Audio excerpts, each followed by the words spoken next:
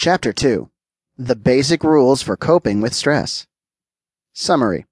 We can remove stress completely from our lives, like so many famous people we know have done.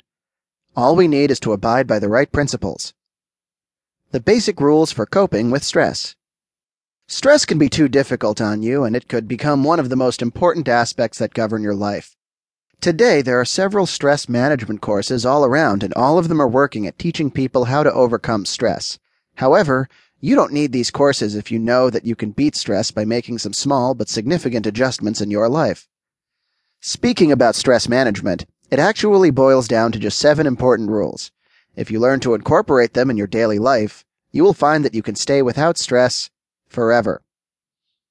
Rule number 1, improving your perspective. A lot of stress is generated by the way we look at things.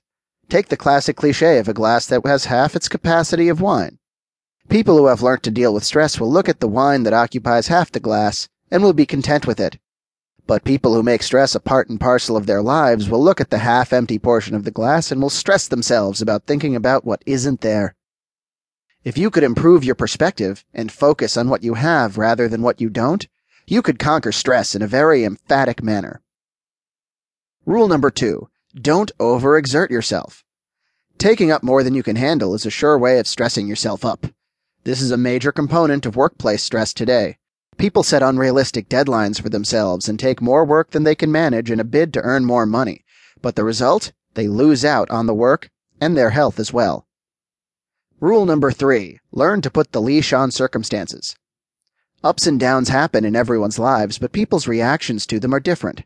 Some of them would be stoic about changing circumstances, while others would get totally worked up.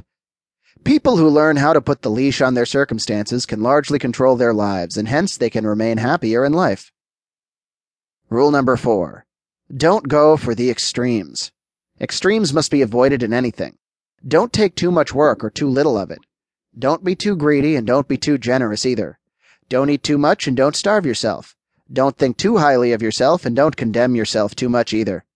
When you place yourself on the middle path, you will be much happier. Rule number 5, learn to avoid.